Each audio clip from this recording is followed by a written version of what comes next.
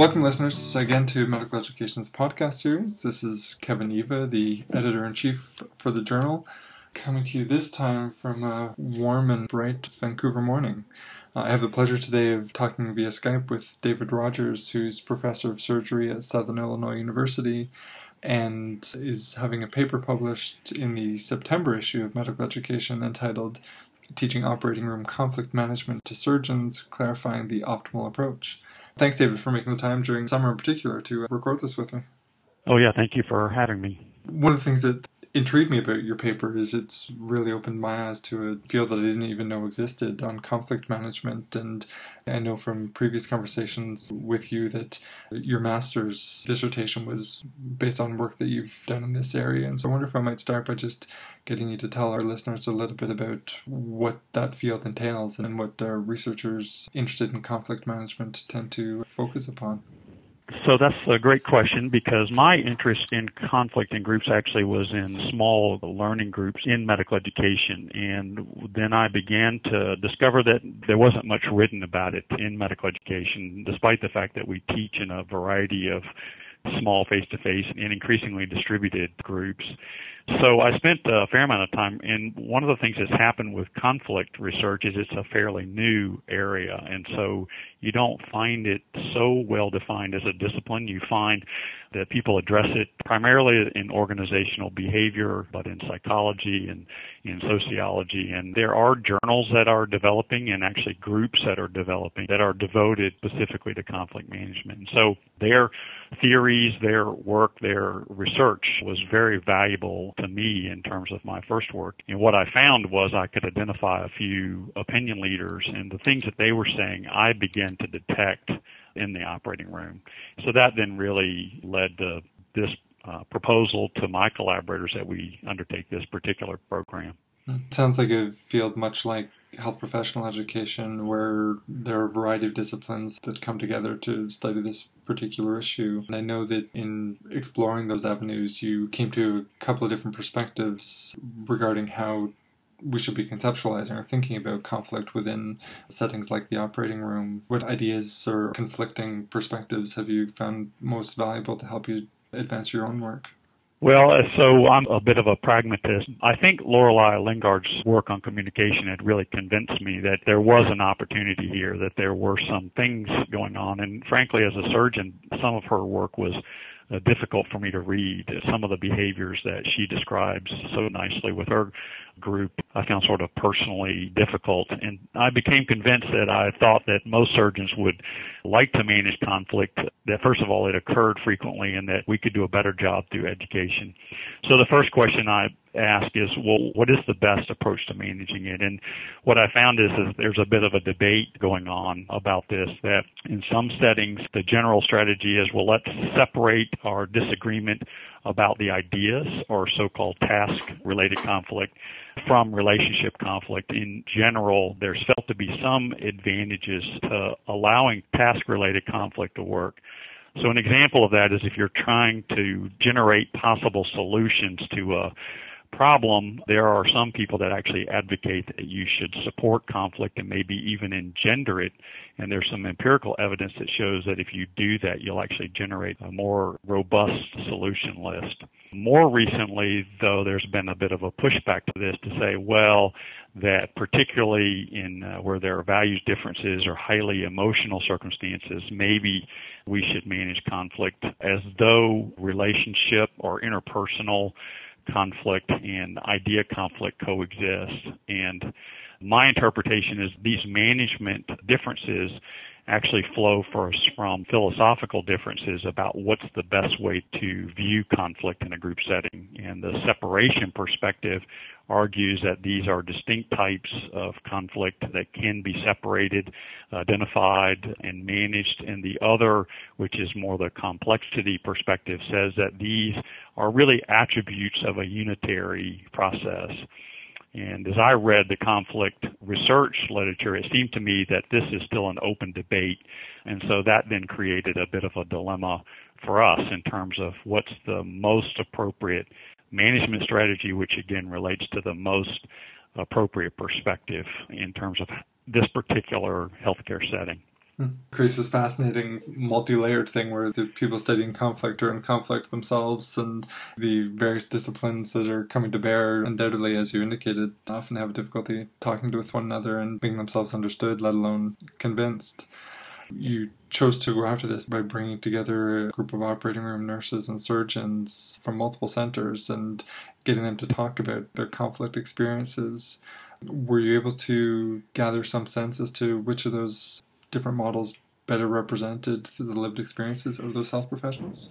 Well, we did, and I think having multiple perspectives were very different. One of the things we don't really emphasize in the paper, but I think that became clear as sort of our interdisciplinary conversation happened, is that there are different groups in the operating room hold different values. And so surgeons tend to place more emphasis on the successful completion of a task. They value the relationships, but they really value the relationships as they relate to the performance of the task. And this actually was a sort of a painful conversation we had in our smaller core group, which was two nurses, because it almost feels like a utilitarian view of people. But, we agreed that this is probably the dominant value. The value system around the nurses is more about the team and their role in the team. And so it's an example, where you have collaborators. It's important, but it's almost painful to have these conversations. But our sense of it and what we tried to capture in the paper is that because of a number of reasons, some of which we had found, but some of which had arisen in work provided by other people, is it's better to take a complexity perspective. And that's because of the speed at which the work moves, because of the value differences, because of the emotions around what happens in the operating room. It would be better for surgeons to manage this knowing that relationship conflict is present and happens quite quickly. So, for example, I would never say to a surgeon, there would be a good time for you to engender conflict like you might in a stable work group that was, having the opportunity, for example, in a committee meeting where you might say, I'm going to purposely engineer disagreement so I can generate a better set of solutions. I just think that would really be a wrong approach to take in the operating room. Right, interesting. That leads me to wonder about the way you're defining complexity in this context, and I wonder if we can get you to unpack that a little bit more. Sure. Just knowing that there's been some considerable amount of recent discussion on complexity and how complexity theory might impact upon educational issues. Are you suggesting that the people in these teams just need to be aware of the fact that there are complex interactions and not worry about changing them, but use them? So my use of the word complexity perspective here may have a somewhat different meaning. My understanding of the difference between the separation perspective and the complexity perspective as it relates to conflict, really the fundamental difference is to the degree to which these different aspects are woven together. And in the complexity perspective, the argument is they're so tightly woven together that you cannot really easily separate them out. Because from the separation perspective, the general management advice is you can avoid relationship conflict, and I think that's extremely difficult to do, probably impossible to do. And so my comparison is if you take a multi-sided top that has a square, and if you can rotate it slowly, you could see the various sides, but if you spin it rapidly, it all kind of blurs together into one unified thing. Right. And so that's my view of complexity perspective, is that the relationship attribute and the task attribute are so tightly woven that you're not going to be able to slow that down and separate them out. And so that's what I mean by that perspective. Right, which I guess leads into the notion that how these things get resolved or how we move forward from the conflict is inevitably going to be context dependent, as they get all mixed together, and what becomes dominant at any one point might depend heavily on the situation. Is that fair? No, I think that's a very fair thing, and I hope that one of the things the readers of our paper will do is to realize that we're talking about a very specific context. It may be applicable to other situations in healthcare where you're trying to teach people to manage a high acuity thing. For example, if I think about my own healthcare experience, people that are responding to a cardiopulmonary arrest situation, that is a team that comes together very quickly. It's a high acute thing. Our work probably, but it does not apply well to stable situations like if you have a multidisciplinary team in your clinic. And I would argue there that if you did the research, you would actually find that the work from stable work groups may apply to that much more directly, and that those strategies would be much more useful there. I do hope that our work will prompt other studies in other sort of team settings, because I think that's the direction we're going in healthcare. But I do think it's extremely context sensitive. Mm. And that actually, I think, is a wonderful point for me to start wrapping up towards. And it's such a deep paper with some very interesting ideas that we can't possibly do it justice in a short conversation. But I'd encourage readers towards the paper, because I think it's not only interesting in and of itself, but it provides a really nice entry into some of these bigger issues.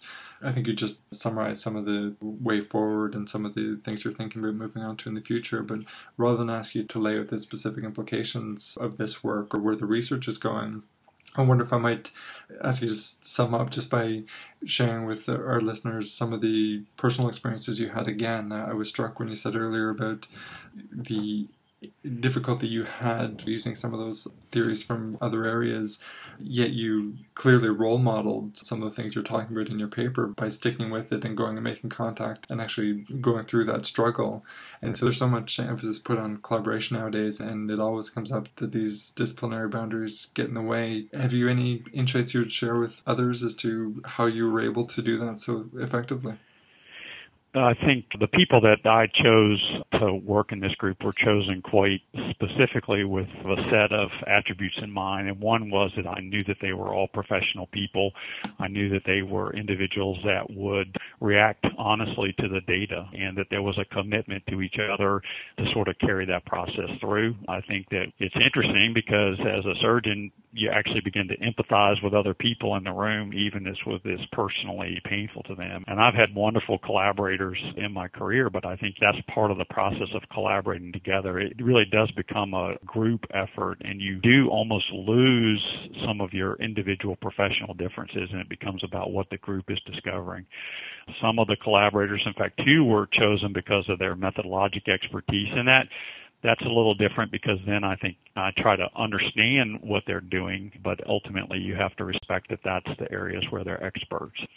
So, it was a wonderful aspect of the work, because you develop these, lovely, basically friendships when you progress to a collaboration. But to me, it's one of the most joyful or happiest aspects of doing the work together is working with people and seeing their perspectives. Sometimes the perspectives are almost shocking because they're the disciplinary base of it. But to me, it's been a very enriching aspect of it, and I think, well worth some of the complexity collaboration always entails. It's very interesting work and very intriguing to try to think through some of those things. So congratulations again on a fantastic paper and on being such a role model and demonstrating that some of those barriers can be broken down for a very exciting product. Thank you. The paper, again, for those of you who may have forgotten, is called Teaching Operating Room Conflict Management to Surgeons, Clarifying the Optimal Approach. It's written by David Rogers and a series of co-authors, and will be released in the September issue of Medical Education 2011. Thanks again, David, for taking the time to talk with me. Again, it's my pleasure.